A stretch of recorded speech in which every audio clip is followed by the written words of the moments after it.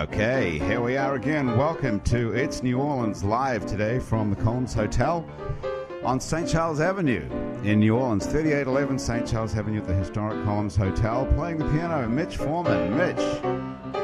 How you doing? Welcome back to It's New Orleans. Where were you? I was actually in Toronto. Beautiful Toronto.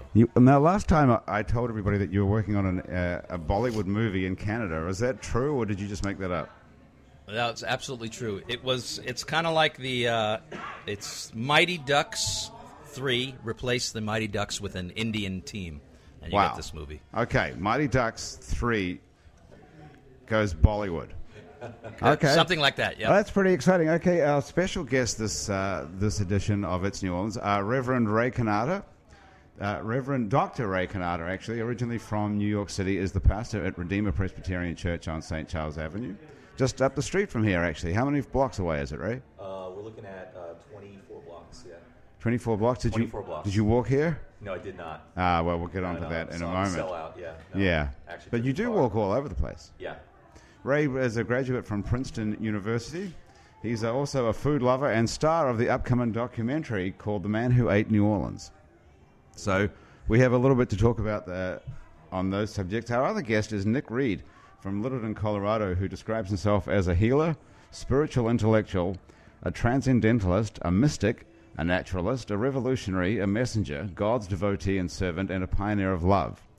Unfortunately, he didn't include navigator in that, and so Nick is stuck downtown on a streetcar somewhere, but is allegedly on his way here, which is going to be interesting because I believe that he's 18 years old, and you're not legally allowed in a bar, are you? You know, with all those things, he should be able to fly here, I think.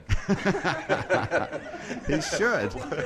He really should. He lacks a superpower, it sounds like. Yeah. Hopefully he'll show up in moments, and we'll be able to slot him into the show. There's plenty of room for him to sit down here at the Columns Hotel in our little alcove. And our other guest who did make it is Ann Asprodite. He's from uptown New Orleans. Ann was born and raised in New Orleans, correct, Ann? That is correct. And let me just see if I can get a level on you. There we go.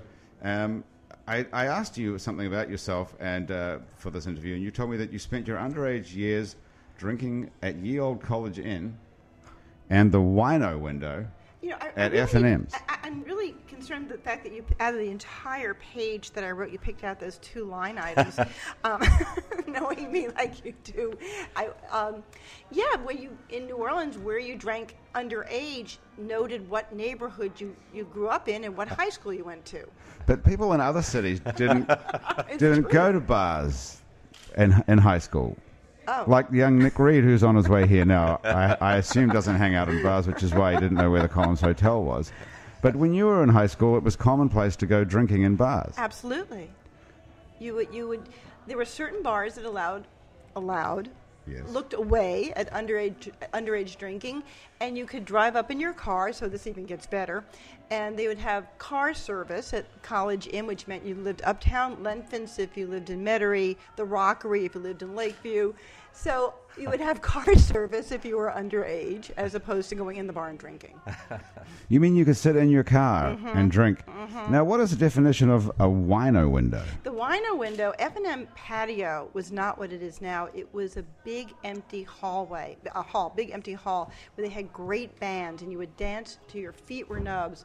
And across the street from the big hall was where F&M is now, which is a bar. At that time, they just had a little window, and you could leave the dance hall, go to your window, order your drinks underage, and go back to the dance hall. Huh. I've heard other people describe that as a nigger window. I would never say that.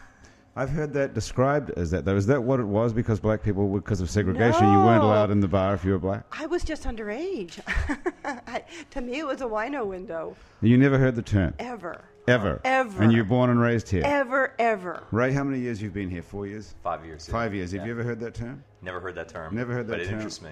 I believe that was because those windows existed in bars, especially uptown in New Orleans, because of segregation. Well, maybe it was both. It might not be mutually exclusive, right? You could be black or underage. Black or underage. You went to the window. Everybody else Right. went. Exactly. It was very inclusive. You could be underage and black. Then you're really in trouble. And I knew those kids, yeah. They were with me, too. Who was hanging out there with Who you? was hanging out? Oh, my God. All my neighbors, the kids I grew up with. And what did your parents do when you said, I'm going out for the evening and we're going to go hang out the wino window and drink alcohol? I think they just closed their eyes and bit their nails. Did they do the same thing? Did they grow up in New Orleans, your parents? No, my dad did. My mom was from New York. Ah. Yeah. And did your dad, who grew up here, do the same thing? Was he... Yeah, I think that it wasn't off of his radar either. Yeah, I think that it was within his comfort zone. Wait, you didn't grow up with wino windows? No. Kids when you grew up in New York, Ray, they didn't go drinking in high school. No, and I was in the suburbs by the high school too, so that was even worse. Yeah. No, it was People's Republic of New Jersey by that point. Right. And, yeah. And you came. Everything's a felony there. Everything. You came to New Orleans right after Hurricane Katrina. Tell us the story about how you got to be here. You want the short version, probably, right? Well, medium. Medium version. Okay, I don't know if I can do medium version or anything, but yeah, I was I was on a sabbatical working on my dissertation. I had a month off, and I was it was only because I had a month off probably that I went. I literally looked at the job interview more as like a paid vacation, you know. Right. So I got them to pay to fly my family down to look at this little church plant in Uptown, and the pastor decided to leave, and I came down to look at it. And it was a week before Katrina. My wife's family's from here originally. She's a Fortier, Fortier High School and all that. Mm-hmm. And her dad had moved out a little bit before she was born. So, and she'd been a few times. So I was always intrigued by New Orleans. Never thought I'd end up here. So came down, absolutely fell in love with the place. But I didn't have a moment's rest the whole weekend to be able to talk to my wife about it. They never left us alone. You know, we'd stay out till 2 a.m, and then we'd come back and we'd sit on their couch and talk to the people about it until we fell asleep. And so I never had a chance to talk to her. So I was nervous when we got back to the airport. I was trying to figure out how to talk her into letting me come back for a second interview. Right. And she was really nervous because she was trying to figure out how to talk me into coming back for a second interview. So that was a really nice surprise. So we had a second interview scheduled for the day of Katrina. Wow. And like a jackass, I called the airport to cancel my flight. No one answered the phone. But... so we ended up coming anyway, and it was... You obviously didn't come on the day that Hurricane Katrina hit New Orleans. No, it took a little doing. The presbytery wanted to shut the church down, and they were right. They had good reason to. How many people were left in the community after? Well, it was a small church to begin with. That was one of the things. It was about 40 or 50 people, and then it became 17 after the storm. So I was leaving a medium-sized, affluent, middle-class thing. We just built our first building and all that stuff. And got a job offer to go to San Diego right in the middle of that. Turned that down the day before I found out if I could come to New Orleans or not. And, So you decided to come to New Orleans after the hurricane, when the church that you would have been coming to, which would have been affluent and a nice church uptown, had been its community decimated and reduced to 17 people. Right. You decided to come here anyway instead of San Diego. Right, yeah, the San Diego thing, I would have been really happy. It's great. San Diego's a great place for some people. Yeah, it's got the beach. Wonderful, and it's lovely. But for me, I think I would have been bored to death in about 30 seconds, and I'd be drinking Drano right now or whatever. But I was going to say whatever bridge it is you jump off of. But do they have bridges? They don't have any water in San Diego other than the ocean. Well, they have an ocean. I don't know what you could jump off the Coronado. I think there's a bridge there, maybe. Okay. Anyway, so we came, and the rest is history. But what made you decide to come to New Orleans after it had been destroyed like that? 80% of it had been destroyed. There was nobody was living here. Yeah, I mean, I wonder if I would have come without that. It's hard to know. I mean, I was excited about it, but I got really excited after coming down and looking at the place in October. I got down the first week of October, and we had the passes to get through the checkpoints and all that, and drove around, looked at the decimation. I just didn't, I could not come. I mean, it was just, my heart really went out. But I mean, the thing about it was like this great mix of heaven and hell. I think of everything in theological terms, right? It's my business. And I looked at New Orleans, and it's like, this is the most hellish place I've ever seen in my life. At the same time, the most heavenly place I'd ever seen. Well, the hell is easy to understand because it had been destroyed by the wrath of God, basically. Yeah, well, it was hellish before too. Let's face it. Was it? Well, you had highest murder rate in the country, all the poverty, the racism, the whatever. I mean, a lot of things before, and then but you want to know what heaven? Yes. Oh yeah, I mean, read the Bible. When they describe heaven, I haven't got time for that. Yeah, well, I hear that just once watch in a while. the movie. Right. But you know how it ends. It ends in New Orleans, basically. I thought it ends with devastation. There's a picture of the city of God, and if I want to pick a place in America that looks the most like that, it's New Orleans. Are we talking about the end of days when it was all destroyed, or are we talking about heaven? No, heaven looks like New Orleans. I can make a big, long argument Now, about you this. actually have a PhD in divinity, and you're an ordained minister. Yeah, well, I mean, and you're telling me that heaven looks like New Orleans. I can still be full of crap, but I mean, But this is a professional opinion. This is not a drunk. Yeah, well, I mean, I can say this when I'm drunk too, but I mean, and it gets more interesting that way. But really, the thing is, heaven's a place. Jesus, when he's talking about heaven all the time, he's trying to give people a picture. It's hard for them to understand, relate to it. He talks about being a party, and he does it at parties, right? They accuse him of being a drunkard because he's going to so many parties. First miracle he does is to turn water into wine by the bucket and bucket full of it. Right at a party where they've run out. They've been already drinking for days. So I mean, oh my God, you've got a point. Yeah, no. The Bible says you shouldn't, for example, be a drunkard, right? Drinking too much is. Does it say that? I have to take your word for it. There's a couple verses in there that say you shouldn't overdo it, right? But for every verse that says you shouldn't overdo it, there's at least 8 or 10 that command you, say you need to drink more. Can you quote chapter verse from the Bible like some? You want me to send this to you? I can send you. No, I'm interested to see if you can do it right here. Far be it for me to get on. Well, I mean, for example, the biggest thing is Jesus gives you a meal, right, and says, okay, here's the thing that's going to be like the ritual that every church and every denomination, every place is always going to use forever, right? And the center of it's a cup. It's wine, right? Over and over again in the Old Testament, it says that a symbol of joy. Well, Jesus was not in the Old Testament. No. Well, yeah, I think he might be, but is he? That's another point. But don't get me on this. You don't want to talk about this stuff. This is not what your listeners want to hear about. Okay. I'm trying to keep it keep it about New Orleans. I'm trying to figure out how New Orleans got to be. Okay, I'll give you some more. I'll get off the drinking thing for a second. I want to make it all about stick that. With the drinking, that's fine. Yeah. What are you drinking over there, by the way? Oh, this is it just water? Yeah, this isn't very heavenly. This is seltzer. Say. Okay. Well, I think celebration and joy, right, and New Orleans is the place. The other thing is, New Orleans is the place, the pain capital of America, right? Pain capital of America, don't you think? P-A-I-N. Don't you think? Do I not think that? Well, I have never thought about that in my life. Murder rate of 220 per 100,000 at one point. Now it's back down to 80 per 100,000, 70, right. Twice what Detroit is, right? 25% of the city still blighted 5 years later. 48,000 homes still unlivable. Worst public education system in the country until very recently. It's getting much better, but I'm waiting for the Bronze heaven John. bit. Well, but here's the thing, right? In the midst of all that, this is the celebration capital of the country. Right. Well, isn't that just blinding ourselves to reality? It can be that, which for is why some people. we love it. But that's why it's godly? not heaven itself. It's only an echo of heaven. No, I'm going to say, I think that New Orleans. Can I just jump in? Go ahead. Yeah, I think that New Orleans is one of the most mystical, and I'm from here. Yeah. I am very lucky. I get to travel for a living. I get to go to a lot of places. This is the most mystical place I've ever been. Yeah. I truly believe that you don't really know what's behind every door. You really don't. You think you might, but you don't. I still am constantly surprised when I open a door. Even from the very mundane, going through the French Quarter and peeking in the passageways into the gorgeous courtyards, and it's like finding a little surprise, like an Easter egg. Oh my God, how beautiful! But it's also just even in any part of the city, you see something that's so extraordinary, a detail, or. No, there are no 90-degree angles here. That's right. That's right. And I think growing up here, you believe in mysticism. You believe, and if mysticism is spirituality, I'm not sure, but I do know that I believe that I don't know. Right. And that's what I get from growing up here. You believe that you don't know what? I believe that I'm not sure of anything that I know. That there's a mystery. That there truly is a mystery from growing up here. And that permeates every part of your existence, and that you can't be sure about anything anymore. Oh, absolutely not. But I think there's wonderful parts of that, because what it means is that everything is bigger than it seems, more complicated than it seems. And New Orleans understands that. Suburbs is so artificial because the suburbs and the cities become more.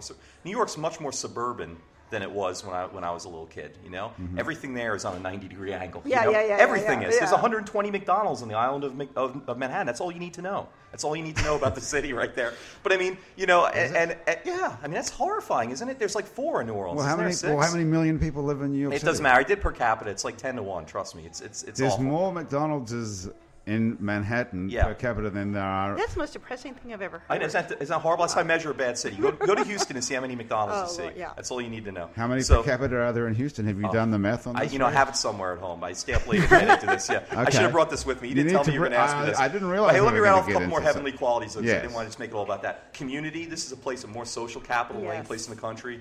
That makes it more heavenly. It's all about, C.S. Lewis has this thing about heaven, and basically keeps spreading out. Hell keeps spreading out territorially because nobody can hang out with anybody else. There's a bus that's going to take you on a day trip. It's called The Great Divorce. There's a bus that's going to take you on a day trip. It's called The Great Divorce. The Great Divorce. Yeah. Wonderful piece of literature. And there's a bus trip one day that the people in hell get to take up to heaven.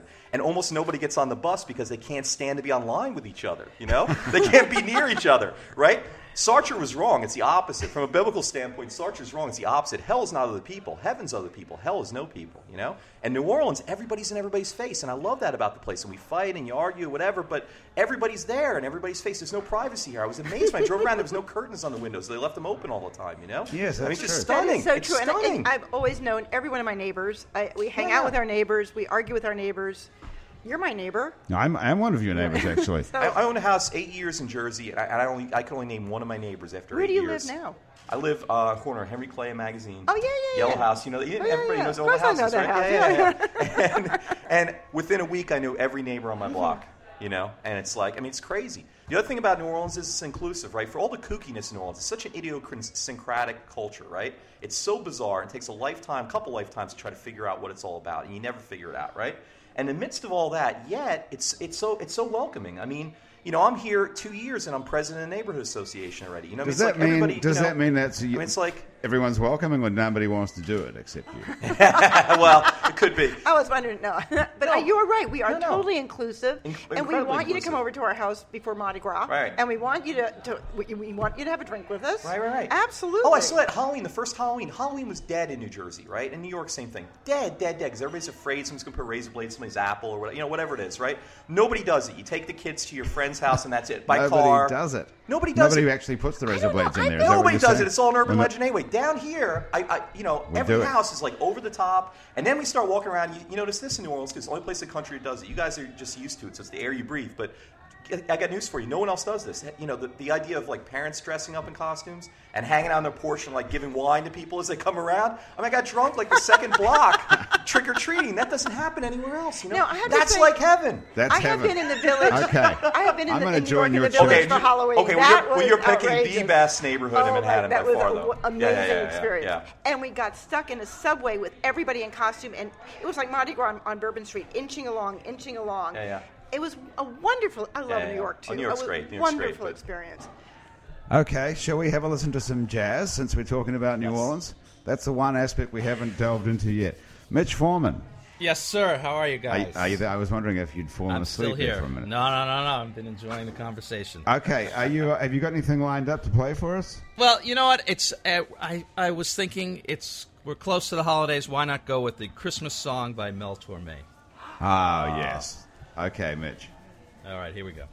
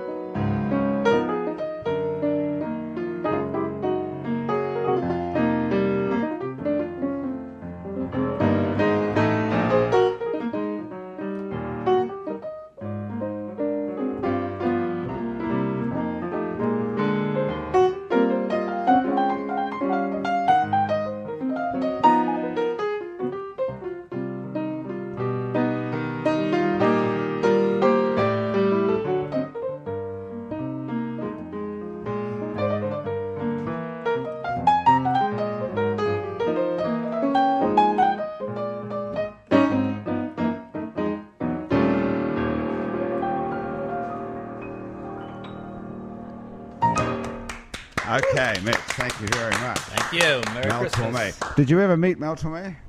I did actually. I was fortunate enough to play I got to play at Carnegie Hall with Mel Torme. Wow. It was a concert with Mel Torme, George Shearing, and Jerry Mulligan. Oh, my God. A long, long time ago. But I think a record recently came out of that concert. So It did. What was it? Was it a Christmas record? Do you think? no, Or I don't just think a we show? played- It was just a show. It was like So, but George Shearing is a piano player, isn't he? George Shearing was a piano player. Yeah. So did you play with Mel Torme as Mel Torme's piano player in that show? I think I played a song with Mel Torme. I was mostly there. I played with Jerry Mulligan, and Oh, he okay. was it was like those three were the stars of the show, and I got to play a couple songs. Well, that must have been an interesting evening. It was, if I could remember it. Well, at least you're still here, whereas poor Mel is Still here. gone. No, it was a long time ago. Yeah. The Velvet Fog. I don't know if you know that was The his Velvet name. Fog? Yeah. Yeah. He was great. Can you hear the Christmas music here at the Columns in the background? I do. I hear a little going on. Some in the sort of background. carols or something. I don't know how we can isolate all that sound. But anyway, Ray's checking his email. So while he's doing that, I wanted to ask you something, Anne. Yes. Who have you got email from, Ray? Anybody good? It's the neighborhood thing. There's a big fuss about one of the buildings. What's going on with one of the buildings? I don't know if I want to be talking about this on the radio. Well, we don't know. Well, are you sure? I don't know. Can I get sued for that? Or No, something? It's a nobody. business. We only have 3 listeners, basically. so don't worry about that. What is the neighborhood like? Oh, the neighborhood's great. This isn't is it? the uptown neighborhood where you live, and Yeah. Well, and one of the things is I don't need a car. I got rid of my car. What is the neighborhood actually called? This neighborhood? Our neighborhood association is Audubon Riverside Neighborhood Association, ARNA. So, as the president of the homeowner, is it called a homeowners association? No, well, it's also business Neighborhood too. There's association. 110 businesses in the Right. association too. Would you like a drink?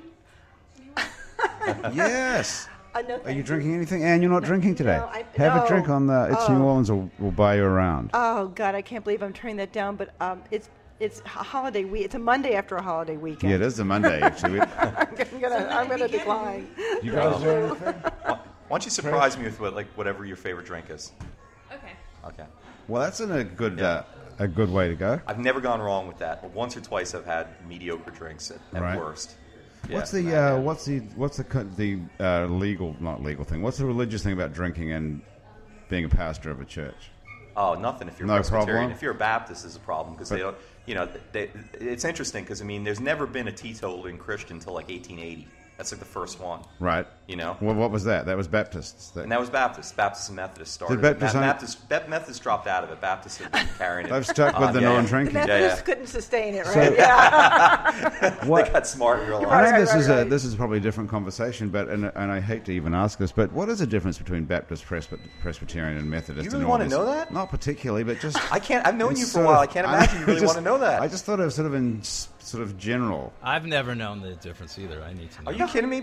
You want a whole religious landscape? You want all this stuff? I knew as I asked that more question. specific than that? Cliff Notes, the Cliff Note version. Yeah, No, that's way too complicated. I don't know. Presbyterians were Scottish originally. that came. So they Presbyterian came first before Baptist and Methodist. Before Baptist, yeah. Presbyterians right at the beginning of the Reformation, 1500s. Methodist was a movement out of Anglicans, renewal movement in the 1700s. Oh, Anglicans! I So forgot what's the about. method?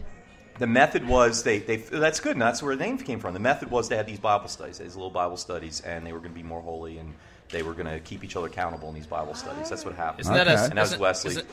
What? Isn't it a system of contraception also? No, that's the Yes. rhythm That's the method. method. Oh, the That's rhythm the other method. method. That's a different religion, I think. Sorry. Talking of which, Anne, I wanted to ask you a question. Thanks, Ray. That was Great segue, Grant. Thanks for being like segue. killing your show. no. Talking of the rhythm method, Anne, I wanted to. Oh, love that That segue. redeemed it. There's something else in your bio that you sent me here that said, I used to make out at Audubon Park Fanorking the Fanorking. flamingos. So what you would do growing up in New Orleans, which I have told you before, is the most mystical city in the country. Yeah. Oh, here's a drink. You, Yeah. you would first of all you go to the dance hall and dance until you're totally covered in sweat. Then you would go get your slow gin and Coke. Yum. You would go to Audubon Park, and at that time, the zoo you could drive through the zoo, and if you drove through At night? at night, When it wasn't open. When it- Hang on a sec. What drink? Hey, come over here and get on the microphone What did I for a get? second. First of all, what's your name? This is a Sazerac. I was going to It say it looked looks like like a a Sazerac. Sazerac. Yeah. Yeah. Can't go wrong with that. no, you can't. Especially not here. Did you make it? Oh, I did not. I just bring them to the customers. Do you like Thank the, you. Do you like the Sazerac? It's good. Yeah. What's It's one in of the it? signature drinks. Oh, Yeah. it looks lovely. It smells even better than it looks. I love the smell. Good for you. Well, we should put the recipe for Sazerac on the website today, actually. Because that's something, if you don't come from here, that's a real New Orleans drink. Yeah. Well, the cocktail was invented in New Orleans, right? It You know was. that. It It's was. a French word. The Sazerac was. No, all cocktails. All The cocktail cocktails. itself. Yeah. Well, I've given you my list before of all the things invented in New Orleans that they don't get credit for because it's the humblest city in America. Another way that's kingdom-oriented, I right? love how way you spin everything into like the positive. Not the most disorganized and hopeless, but the humblest. So that's why there's no list. There's no list because New Orleans invents all this stuff, and then the rest of the country will try to take credit. New York will try to, L.A., for example, try to take credit for stuff they never did, right? It all becomes about I them. don't know that. But is it's true a at fact. I don't know, but you got listeners Motion in Los pictures? Angeles or something. Well, they'll not get mad at you. They'll just get mad at me. But New Orleans, for example, let me just rattle a few of it. First movie theater in America, right? It's now the Voodoo Mart on Canal Street. Okay, I didn't know that. That's one of my dreams, to turn that into a vintage movie theater. Only show movies that were shot like Pretty Baby right there. That was shot here at the Columns Hotel. The Columns Hotel. 850 movies have been shot in New Orleans, supposedly. that spoke about it. 850. Yes, that's what they say. And, Yes, very good. Okay, and Like, I don't believe it. 1896 was the first movie theater in America. There was a movie shown in New York a month earlier, but there was no theater for it. It was just shown in a dramatic thing. Let's see. You just go down the list.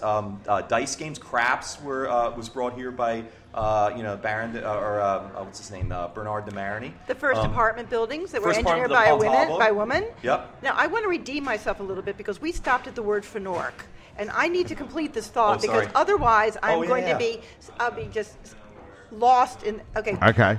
You would drive through the park, and at the end of the driveway, The zoo, you said, zoo, actually. well, the zoo was in the park, and at the end of this road were the flamingos. And at night they would be asleep, and they'd be standing on one leg with their heads under their wings.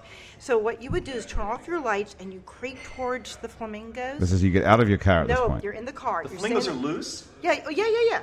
And you're So in the car driving you're towards driving flamingos. towards- well, there's a- and you're a like moat. 15 years There's- old and you're drinking gin, Slow gin. slow gin. So nobody tried to kidnap the flamingos and bring them home? or All we anything like did, I'm going to tell you what Fenorking is. What Fenorking is you creep up, you turn on the lights, slam on your horn, and all the flamingos fall over. It's sort of like cow punching, but with flamingos. Wow. And that was They Fenorking. fall over. They would fall over, and that was called Fenorking. Look at the now, look on Ray's that is face. not as interesting, Of all the mind you, as the first movie theater, but it No, was that's way more interesting. It I was love that. part of the fabric of my youth. So Yeah, see, these things are all symptoms of the deeper seed of New Orleans, and it's all just manifestations of the same thing. This place is just freaking nuts. You know? Everything about this place, you have to be nuts to be a pioneer, right? So you would grow up. You go on your first date, and you'd Fenork on your first date. Really? Was Oh, there yeah. was there like twists to it? Like there are No. different ways, just all the No, same method? it was the same Fenork all the time. Okay. And would the guy come and pick you up, or would the guy pick you up at the bar where you were Well, drinking no, at the you'd wino window? have a date. You'd have a date, and you go to Yeah, F&M would the date pick patio. you up at your house? Is Yeah, what I'm yeah, saying. of course. It was very civilized, and and of course you meet my mom and meet my dad. And this we get guy's the in high car. school. This guy's in high school too. Well, of course. Oh, of course. You're in high school and he's in high school. Yes. He's got his dad's car or Yes. his mom's car or something. Yeah, yeah. He comes and picks you up at your house. He meets your parents. Oh yeah, we all knew each other. We all grew up Okay, together. okay, yeah. and your parents know the guy's taking you out to a bar to be drinking on the sidewalk outside the so-called wino window. I'm not sure if I included that detail at that time. You wouldn't come home sober from these No, experiences, no, sure. no. And where no. would you have sex with this guy? Well, I didn't because I was such a good girl. I would Fenork, but that's it. That was the wildest that thing sounds you did. worse. That sounds worse. No, nobody's banging each other in the back seat No, of there were Dad's there car. were 6 of us in the car. I mean, it was. Oh, now there's 6 people in the there were- car. had There's a whole There different. was a lot of people. Yeah, you don't Fenork alone. So it's Fenorking flamingos is a group event for human beings, not just flamingos. Then. Exactly. Yeah. Okay, so no Do one. they get back up again? Well, yes, of course. Okay. And they didn't get used to it over the years, and I don't Here know comes that Tamar. They're about to I do don't this know to that us. they have a lot of retention. Flamingos. Flamingos. Yeah, I'm not sure. I thought that's how animals learned things. I thought that's how species evolved. These did not evolve. Well, yeah, evolution takes generations, though. I think. Well, there probably were generations of you people doing that, I suppose. Yeah. Anyway, so likely. nobody's having sex at all in this No. era. What years was this? I can tell you that. Hold on. Oh, let me think. 60. Oh God. In the 60s. 64, 65. Well, yeah. isn't this? wow. Yeah. Have we hit the sort of sexual revolution from 64, 65 yet in the rest of the country? Probably the rest of the country doesn't apply to New Orleans, though. New Orleans. There's is a little different. separate rules here. So in the I'm mid not going to '60s. betray any of my friends. Well, we didn't. But in the mid '60s, you were going on dates with people and drinking. Yeah. In high school, but Yeah. nobody was banging each other at all. Nobody got pregnant in high school. You know, I'm sure it happened, but I was just Norking. Okay. Yeah. All right. Did you eat out much? Oh, we ate out all the time. Growing up in New Orleans, you always ate out. And did you come to the Columns Hotel here on St. Charles No, Avenue? this was a wreck. Although I had a friend of mine who lived here when he was in high school because his parents kicked him out, and he lived at. Why did his parents kick him out? Oh, that's a whole. I really don't know, but he did wear the same. Not for Norking, He perhaps. wore the same leather pants every day. It was very odd, but he lived in the Columns Hotel, and that was very exotic to us in high school. Okay, hang on a second. The guy gets kicked out of home by his parents and moves into the Columns Hotel where we are now, which is absolutely beautiful here. Absolutely gorgeous, but it wasn't then. It wasn't so It gorgeous was very then. derelict. Very And derelict. why would the guy be Yeah. living in the Columns in a hotel? It was after a he got- residential hotel then. so you could get a long-term room. Yeah. Mm-hmm. What happened to that guy? I don't know, but now you've got me interested. Well, he's probably on Facebook, I would imagine, like the sure. rest of us. And his I'm name gonna is track Mitch him down. Landrew. So I brought up eating out because Yeah. I wanted to talk to you about eating out at restaurants. How often would you eat out when you were a kid? I guess we ate out as a child at least once a week, maybe twice. Right. And now I think we eat out twice, 3 times a week. You eat as an adult who has to make their own food. Right. You eat out 2 or 3 times a week. Ray, how many times a week would you eat out? How many times a day? Let's see. There are 3 meals a day times 7 days.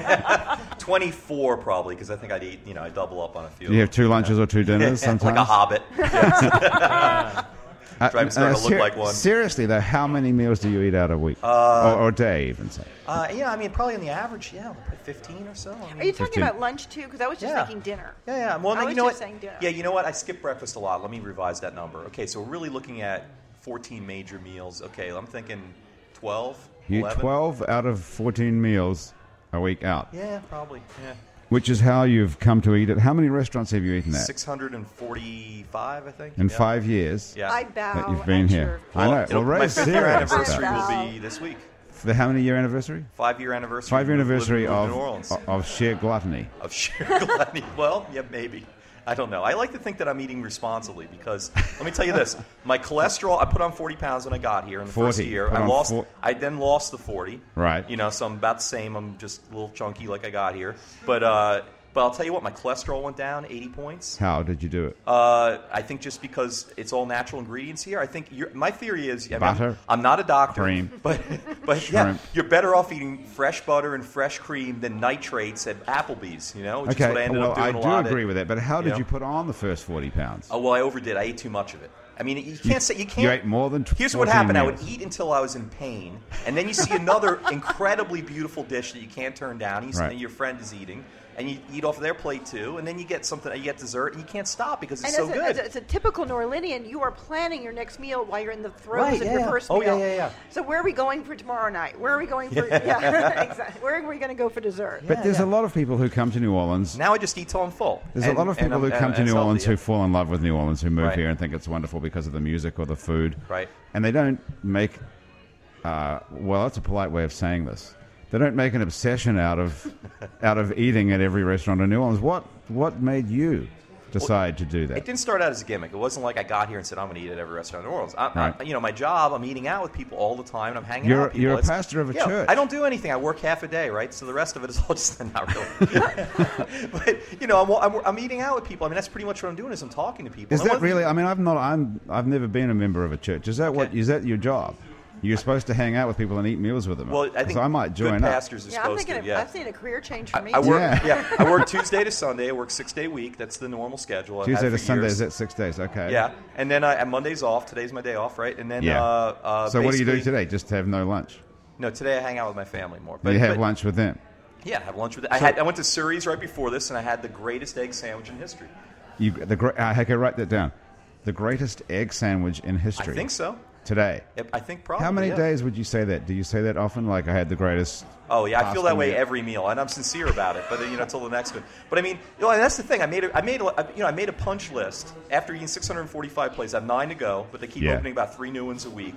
So, I got to eat at like 4 a week 4 new places a week in order to make progress, right? So, are you going to give it a cutoff point one day, saying, "Okay, I've eaten at all the restaurants that were open the day I started this"? Yeah, I would, except for that wouldn't be any fun, would it? Like, I kind of like. I mean, I think now, like, I'm not going to be able to stop. The film people made me stop because they wanted to film some of it. They didn't want it to finish. They So were this afraid is a it was gonna film. finish. Let's talk about the film for a second. Okay. Because someone obviously discovered that you were doing this, eating at all these restaurants, and decided to make a documentary about it. It's called The Man Who Ate New Orleans. Man Who Ate New Orleans, right? Morgan Spurlock is one of the producers, and John Currence. He's the guy who did Super Size Me. Super Size Me, which was inspirational for me. It really was. Well, no, because I never ate fast food. Growing up where I grew up, and in Princeton, there's no fast food in Princeton. I never had any fast food until 1997. Really, I mean, what day? I'm not sure, but probably when I moved to where I moved to, until I moved to Hillsborough, New Jersey. And, was it lunch or dinner, or did you skip breakfast? But I got to a point where I went to a drive-thru, and I'm on the phone with my buddy from Brooklyn who used to tease me all the time about living in the suburbs, and I happened to be on the phone with him. And as I'm on the phone with him, as I pull up to drive-thru, I was about to order at KFC, and the guy says, "Okay, pull up. That'll be $4.82." And he recognized my car. That's how often, on a highway, that's how often I've been going to that KFC. It was like a special sandwich I got, Wow. And, okay. And at that point, I knew something was wrong. And then I saw Super Size Me, and it changed my life. But anyway, John Currence is a producer on it, too. He's a James Beard Award winner. And come and sit. Hey, look. Wow. So this is an exciting movie. well, I don't know. I mean, it's not going to be 2 hours of me eating, that's for sure. It's really more about celebration and community and all this other about grace, forgiveness, all these other things that New Orleans kind of majors in. Oh, really? So it's and not the about, food is the food is just sort of a hook to illustrate it. It's not about gluttony at all. Well, I mean, it depends on how you define gluttony. But I mean, I got to interview. I got to interview Leah Chase about civil rights. That was kind of fun. Sat down with her.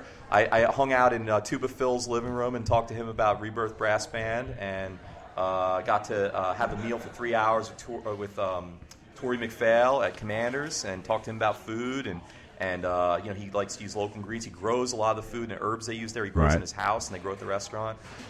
John Currence, I got to talk to about rebuilding Willie Mae's Scotch House. Right. So this is all in the movie. Yeah, it's all which is, but it's centered on basically eating a huge amount. A lot of eating. Food, yeah. a lot of food in it. Lots of eating. So we've been joined now by Nick Reed. Nick, hey, welcome to It's New Orleans. Thanks for making it. Thanks for having me. Sorry, I'm a little late. What happened to you? Clouds. Where were you? Holidays. I'm shopping downtown for my family. I say you believe in Christmas, even though you're a Krishna. Do we call you a Hare Krishna or a Krishna? Well, technically, I'm a Vaishnava. What does that technically mean? It means we worship Vishnu or Krishna. Vishnu or Krishna, that's the same thing? It's the same person. Okay. Same person. What does that word mean, Vaishnava? Vaishnava. Well, it means we worshipper of Vishnu, who is a close expansion of Krishna. It's essentially the same person. Okay. But, so what are you buying for Christmas? Christmas, all kinds of little knickknacks for my family. They're all getting a Bhagavad Gita. That's free. I got one of those free on the street. I mean, bracelets, things they like, the Beatles stuff, Where do they Beatles stuff? Beatles, my uncle's a musician. He loves the Beatles. Where are you getting the money George from? Harrison. Well, I work.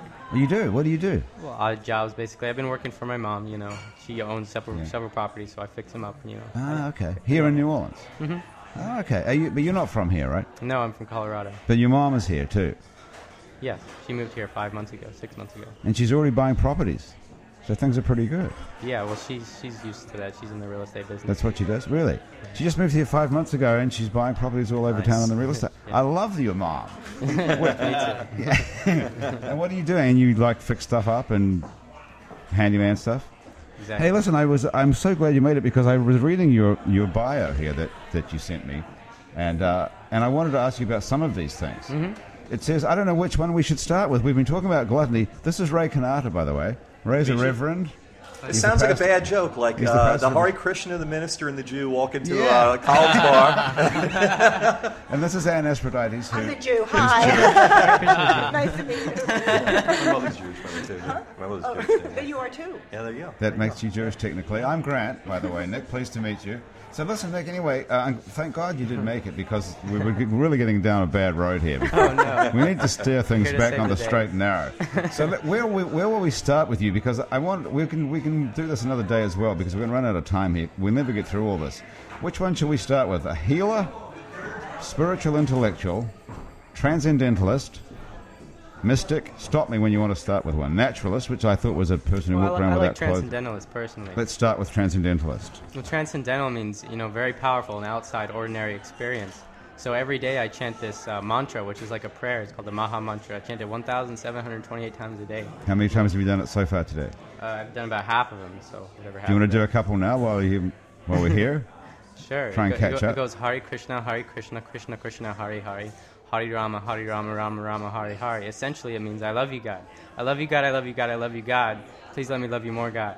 Okay, and how do you count them? Do you have a counter? I've counted You've got like beads. a mala They're called japa, mala beads. Yeah, okay. So it's like a sort of rosary for Krishna. Right, rosary for Krishna. And where are we up to? It's got 1,728. Well, here's like my counters, Oh, it looks like I've you done a little more than that. Did you move one? Which each one of those is is like 100 or something? 108. 108. Oh, because that's a mystical. 108 is It's an some sort of. auspicious number, yeah. What does 108 come from? I'm not too sure. Okay. Okay. Well, we got Auspicious off the number. whole thing anyway about transcendentalism. Transcendental, yeah, very, very powerful. These words, Hare Krishna, Krishna Rama, all these words are very transcendental, powerful words. They have spiritual aspects to them. The material, not all material things have spiritual aspects, but spiritual aspects have material aspects. So these words, they sound material, Hare Krishna, Rama, but they also have a very spiritual side to them. Do you have to believe it, or No, you don't have to believe so anything. we could to all get just do it benefit right from it. now and say Hare Krishna. Or Yes, and whatever everybody it is. would benefit. Yes, And what would happen to us? you'd be more spiritualized. But how would we feel better, or would we, win the lottery, or what happens? Maybe not, right away, but it cleanses the heart center, So after, an extended period of time of chanting any one of God's names, they're all powerful, not just Krishna or Rama, So getting to know God and chanting His names, cleanses the heart and establishes a relationship. Is with your Him, mom a Krishna no, devotee as well? No, I'm the only one in my family. So how old are you? 18. And are you allowed in a bar like this at the Columns Hotel, or what's Probably not. strictly not? How did you start chanting Hare Krishna and become How a did I member? start? Well, What got you into it? Well, I saw a bunch of Vaishnavas down on the 16th Street Mall in downtown Denver, and they were chanting, and it just grabbed my attention. I didn't know what they were doing, but I had to know. So I went and, investigated at the temple there. And so I, was So you were like, what are you guys drawn. doing? You were drawn to those guys on the street chanting with the tambourine. Right. Most people run away from that and think they're a bunch of freaks. But you were drawn to them. Yes. What did you finish high school? I got my GED. Yeah. And you didn't go to college. You're not thinking about going to Oh, college. I'm definitely thinking about that. You are definitely thinking about going to Yeah. college. Are you going to go to college? I don't know. Yeah. What's going to make the decision for you? Krishna. And how will that come into your head? Oh, he's arranging everything, He's the supreme controller. If it's meant to happen, it'll happen. Okay. Ray, how did you get started going to divinity school? Did you hear the word of God? Yeah, it'd be a little different. Yeah, I was. I'd been a seeker for a while. I'd been exploring a lot of different things. I think I'd been very close to ending up a Christian, but I ended up exploring a lot of different religions and doing a lot of different things. I grew up in a family that were very church going. So I don't know. I had a car accident. I was on the couch for a summer, and I couldn't really do much anything. It hurt my head to watch TV, so I put my head through a windshield. But I could listen to tapes. So somebody sent me some sermon tapes, and I listened to 250 of them in a summer. 250 sermons. Yeah. That's it becomes more interesting when you can't do anything else, right? And Do you think that happened to you like for some divine purpose, or was just a freak accident? I mean, at the end of the day, I can look back and say it was a very, very good thing that I had my car accident. Yeah, I mean, But do you believe in that sort of thing? Do you believe in the divine guidance? Oh, for sure. Yeah, I definitely do. So, I mean, I think God. I mean, you can look at New Orleans in a big way, and we deal with a lot of heartbroken people rebuilding houses. Our church has worked on 400 homes so far in the city, and we deal with a lot of heartbreak, big and small. And I can say, not to be insensitive to that heartbreak, but to say that in the totality of it, New Orleans is in a lot of ways blessed by what happened to Katrina. Right? It's in a better place than it was before the storm in its totality. And unless you're one of the people who've lost their houses or right, and even some of those can't people, get I back or I can tell you some people that say that losing their house ended up being something that was terrible at the time, but ended up being a blessing to them. It got them out of a bad situation. What about the people that drowned? Yeah, that's really hard, and and I Bit know there's hard. a lot of heartbreak, and I'm not saying God's the author of all that. I don't think that's true, but on the other hand, I can say that those things are, he works through those things to redeem them and bring some good out of bad. And there's a lot of good that came out of bad. Can good come out of your own death? Yeah, I mean, that's kind of a hard thing to say, but yeah, I think, yeah, I mean, I can think of, yeah, I mean, for example, it was a good thing that Hitler died. It was a good thing that Pol Pot died.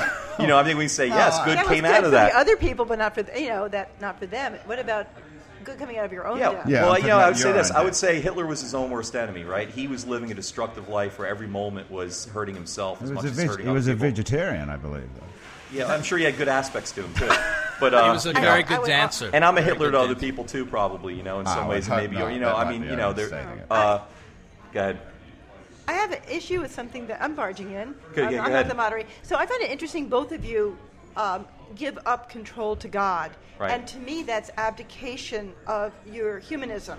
Right. I don't believe that God... I don't put my eggs in that basket. I'm not going to say I don't believe in God, but I don't believe in abdicating being a good person or doing tomorrow better than you did today or trying harder or having responsibility. Leaving that to God or my belief in God, I have to believe that comes from each one of us. Well, you're the one who believes in mystery. I believe in mystery. Where does the mystery come from? Mystery's all around it. Mystery is beautiful. It's just the world. The mystic doesn't come from God. No. Nothing comes from God. Nothing comes from God? Nothing comes from God. It comes from us. Okay, what? Well, here's what I'd say about that. I'd say I'm doing a bad job a lot of times when I leave things up to myself. One of the reasons why I became a Christian was I realized that I needed something bigger than me to guide me in some of this stuff, And what I realized is I'm a slave to anything. There's no such thing as real autonomy. None of us are really autonomous. We all are slaves. I don't think so. I'm positive of that. We're all slaves to something. We become servants of something. There's something that ends up. You make choices every day, right. And those choices. You may have choices that are weighted by your business or economics or your family, right. But they're still your choices. Yeah. And God is not changing why you make that choice. There's no omnipotent power lurking above you, putting your hand on that choice rather than another choice. Well, you say there's not, and you say there is. You say there and is. So right. I'll have to make a decision here like King Solomon. I'm going to leave it up to Nick. I'm leaving it up to you. Well, I pretty much... This could be thesis, antithesis, synthesis. Nick. Yeah. I agree with her. Just because there's a supreme controller doesn't mean that we don't have choices of our own and have a responsibility to push on harder every day. Of course we do, but but that doesn't change the fact that somebody is still controlling everything. That in the Bhagavad Gita, Krishna explains the material energy as the Yoga Maya energy, which means illusion. So material worlds are completely made up of illusion. And so, as well as our minds, so we are thinking we are the doer. We are doing this. We are doing that. You're coming down on both sides of this argument now. Yeah. Well, from the standpoint of the Bhagavad Gita, First of all, you said that she's right that you have complete choice and that God chooses nothing, and now you're saying that it's all. We have this experience of we have this choice. We have this experience that that's an illusion. I am choosing, but it is illusion. There is a supreme. So you have the controller. best of both worlds if you believe in Krishna. Yes. You get to choose. Well, let me say I believe in free will too, of course, right? Presbyterians get blamed for being the people that are the most deterministic. Before you're asking that question, and I think that's a myth. I believe that we make free choices. All I'm saying is our choices are included in God's choices, and God's choices are bigger than our choices. So He uses. It's pre-designed. You believe in predestination. I'll give you an example. Joseph, just the story. I think story is the best way to unfold these things. The famous story probably we all heard, no matter what our religious background is. Joseph is the son of Jacob, who has 11 brothers. Remember, he gets sold into slavery, coat of many colors. Donny Osmond on Broadway or whatever, right? Yes. The Mormon Donny Osmond on Broadway. If there's a musical about it, there's a musical about it. But anyway, he gets thrown in a pit, and it ends up being the very choices that his brothers make to hurt him end up promoting him in Egypt. Then later there's a famine. They come to Egypt to get food, and then he ends up feeding them at the table, by the way, which is back to my New Orleans Kingdom thing. I can bring it all back to the table. It all comes back to food somehow. Every story in the Bible has to do with food, by the way. I can unpack every story around food pretty much. But anyway, I wish I was your psychologist. You sort of are. But what happens is at the climax of the story, they're at a table. He reveals who he is at the table, right? And because he's in his Egyptian costume, he's a lot older now, and they don't expect him. And then basically, they are all scared. They think he's going to get revenge now. It's all been a ruse to get revenge. And he says, no, you've been a blessing to me. And he says, you meant it for evil, but God meant it for good. He used the very thing that you did against me to bless you, to feed you, and to feed me. And I think that's the way it works. Is we have these choices, even bad choices, are being used by God to bring something better. You don't see, to me, that story has a whole different moral. Right. That he was such a good person. Oh, Drinks, anybody? I recommend the Sazerac. No, Nick, don't order anything. You don't drink alcohol, Nick, do you? No. So I think we're good for now, thanks. Okay. That the end of the story is that he was such a good person and took the better path of being a good person, despite all the evil that had been done to him. But who defines good, too? I mean, how do you know what's good and what's bad? I think we all know that. I think that's inherent in us. Hitler's going to have a different good than you're going to have. No. He's going to say the good is putting people in ovens. No, I don't think so. Like you and me. I don't think that. I don't think so. I think that I think we inherently know the difference between good and evil. Where does that come from, if not from somewhere else? It comes from all of us individually, you would say. Yeah, I think that that's we are. That's all there is no. As member of a community, to bring it back to your statement, the as community member of a community, you are given a standard by which to act. That standard is the definition of good and evil. I know not to step on your foot. But the definition of good and evil. But your definition of good and evil comes from each individual person making a decision, inherently knowing what's good and evil, because there's no common mystic. With our community, but there are communities that do things that I would think are evil because they're not of my culture. But that's not. Ray, do you believe that good and evil is God and Satan? I think. Yeah.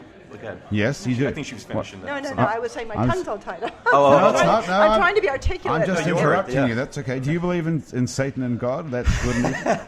I don't think you can believe in God without believing that there's something opposed to it. Okay. Right? What about what's the Krishna point of view on evil? In the material world, everything is dual. Duality is in everything. So two sides to the coin. So there's a bad Krishna out there. There's Krishna and there's there's one Krishna, but is there a Satan? But here where we are, there's duality. Krishna's outside of duality. So he's not different but than Ray's his name. talking about God and the devil, and saying neither of those two exist. I'm trying to get so there's a Solomonic. A demonic nature and a heavenly nature, basically. Good and bad contaminations. And there's personalities on both ends of the coin. But so that's what I'm saying. That's exactly what I'm saying. I'm not saying that there's not a devil making you just. The devil didn't make me do it. Yeah, I was a bad person. The dual nature of reality, right? No, I mean, I think we make all our choices freely. We make bad choices we want to. We make good choices we want to. I'm just saying that God is bigger than those choices and includes those choices in His plan. That's all I'm saying. Okay. But I came here and I talked about food instead of talking about whatever because that's what I wanted, Right. I became a Christian on that day on the couch because I wanted to do that instead of something else. Not because you were directed by some higher order. No, but I also believe though that we see this anyway. We see I had a conversation with somebody today. I won't get into details. Even though you're not working today, it's your day off. Well, this was a neighborhood thing. I got a conversation with somebody today. And we agreed on something, and he got me to agree, and he got me to lend some support to something. Then after it was over, one of his people called me to work out a detail about it, and then I found out something else that really his motivation for it was different than I thought. And I realized, in a sense, I'd been manipulated. But you know what? I wanted to be manipulated. Like Joseph and... exactly. What's his name? And so, so I made a free choice, but at the other hand, there's other actors out there working. Even if you don't believe in God, you believe there's other personalities that are at work, And, of course, those things influence you, and, of course, those things play into the whole soup of the thing. I'm just saying there's a supreme being that's able to see it all and is all-powerful and is able to act in it all. But when is the supreme being? When has the supreme being acted? Always. When? Like all the time, I think. I'm not seeing it. I'm only seeing the good that people can do to overcome the bad things that happen in the that's world. One way of looking at it. What Nick is saying is if you chant Hare Krishna, Hare Rama 1,078 times a day, is that what it is? Yes, you'll get to know him more. You'll find that life will change for you. Would you be prepared to do that? In great respect, no. What name do you call God? People. I believe there's the godliness in people. I believe in the strength of you as a good person, that you may be a bad person at times, but I would rather rely on your ability to be a good person. But what about a supreme personality, though? I don't believe in a supreme person personality. In that position? No. Okay. I'm more comfortable relying on knowing that you are a good person or would become a good person than hoping for intervention by a supreme being. Okay. But then you're saying if she would be prepared to chant Hare Krishna 1,078 times a day, she would learn the truth. Do benefit no matter what. You know what? No matter what you believe in. Yeah. Should we give it a shot? I'll do it. I'll do it. For how long do we have to do it for? That takes a lot of time. Does it? We'll do it for a minute. No. No, I mean, I don't mean right now. It takes 3 seconds to chant the mantra. Yeah, but I No, mean, it how took more many? than 3 seconds. If we did Really, just 1,078 a day, how long does it take you a day? Or can you do it while you're That's brushing roughly your teeth? 2 hours of chanting a day. 2 That's, hours? You know, by choice, because I feel the Wow. power of the mantra. You know. Well, would it be better Wow. to do That's those a lot too would long. do volunteer work on those 2 hours? Is that more godly? You could do both volunteer work and chant Hare Krishna, or you can chant Hare Krishna while you're doing That's true volunteer too. work. That's a good point. That's a good point. Can Okay, you that's chant a good Hare point. Krishna while you're brushing your teeth and watching TV? And Yeah, well, the idea is to get us 'Cause more then I'm up into for a it. God consciousness, thinking about Him all the time, and this is what really purifies. So it's a guy. Yeah. Krishna is a guy. Well, he was a real person. He has balanced masculine and feminine energies. You know. Okay. Talking of balance and masculine and feminine energies, Mitch, how's it going? It's going very well, boy. It's been a fascinating discussion. I've just been sitting on the sideline. I know. I've been waiting Well, for you know to what? Because I feel like I could have the last word. I could summarize the whole thing. You can. From my perspective, it seems like if we all just get a little distance from this, it can sort of, all these attitudes can congeal in one. I think it's a definition of what God is, really, that everyone's defining it, and maybe there's some narrowness to it, and if you step back and just see it as an all-pervasive oneness, then it doesn't matter what you call it and what religion you actually call it. I think at the base of every religion, the meaning is all the same. And another thing was this whole good and evil duality thing. I think you think of it from a Eastern perspective, and yin and yang, kind of the good defines evil, one defines the other, and from a real, if you remove yourself from the narrowness of defining each, you see that they're all just contained in the one thing. You can't have good without evil. Where's the defining line, really? There's the last word from the jazzer. The jazzer. The jazzer has the last word. Mitch, we jazzer have has to get spoken. moving. We've got time for a short song. You want to play right. a little song for us? I will. You know what? I heard someone mention that their mother liked the Beatles, or their father, I forget who. Yeah, I think it was Nick said his uncle Nick- likes the Beatles, Isn't wasn't that it? so? This is Yeah, for yeah. Nick's uncle. It's going to be a quick. I know you're short on time. It's going to be a quick version of Norwegian Wood. Oh, right. Okay, Mitch. There you go.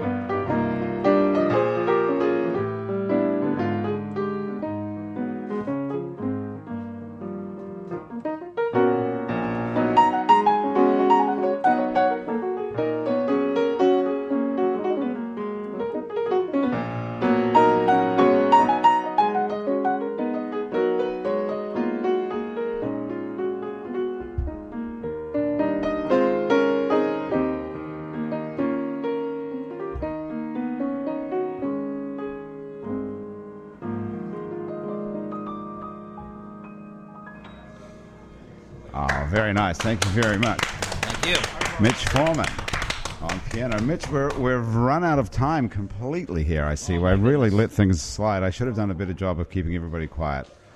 But thank you very much for joining us. Nick, what are you doing? Are you here in New Orleans for a while now? Till after Christmas? And then what? Going to Miami Beach to distribute Prabhupada literature, spiritual books. Ah, really? That's going to be your calling from now on then? Well, for now. Okay, well, hopefully we'll get to see you again. Hopefully you're going to come back. You're going to come back and stay with your mom. She's in real estate here in New Orleans. It's a boom town now here.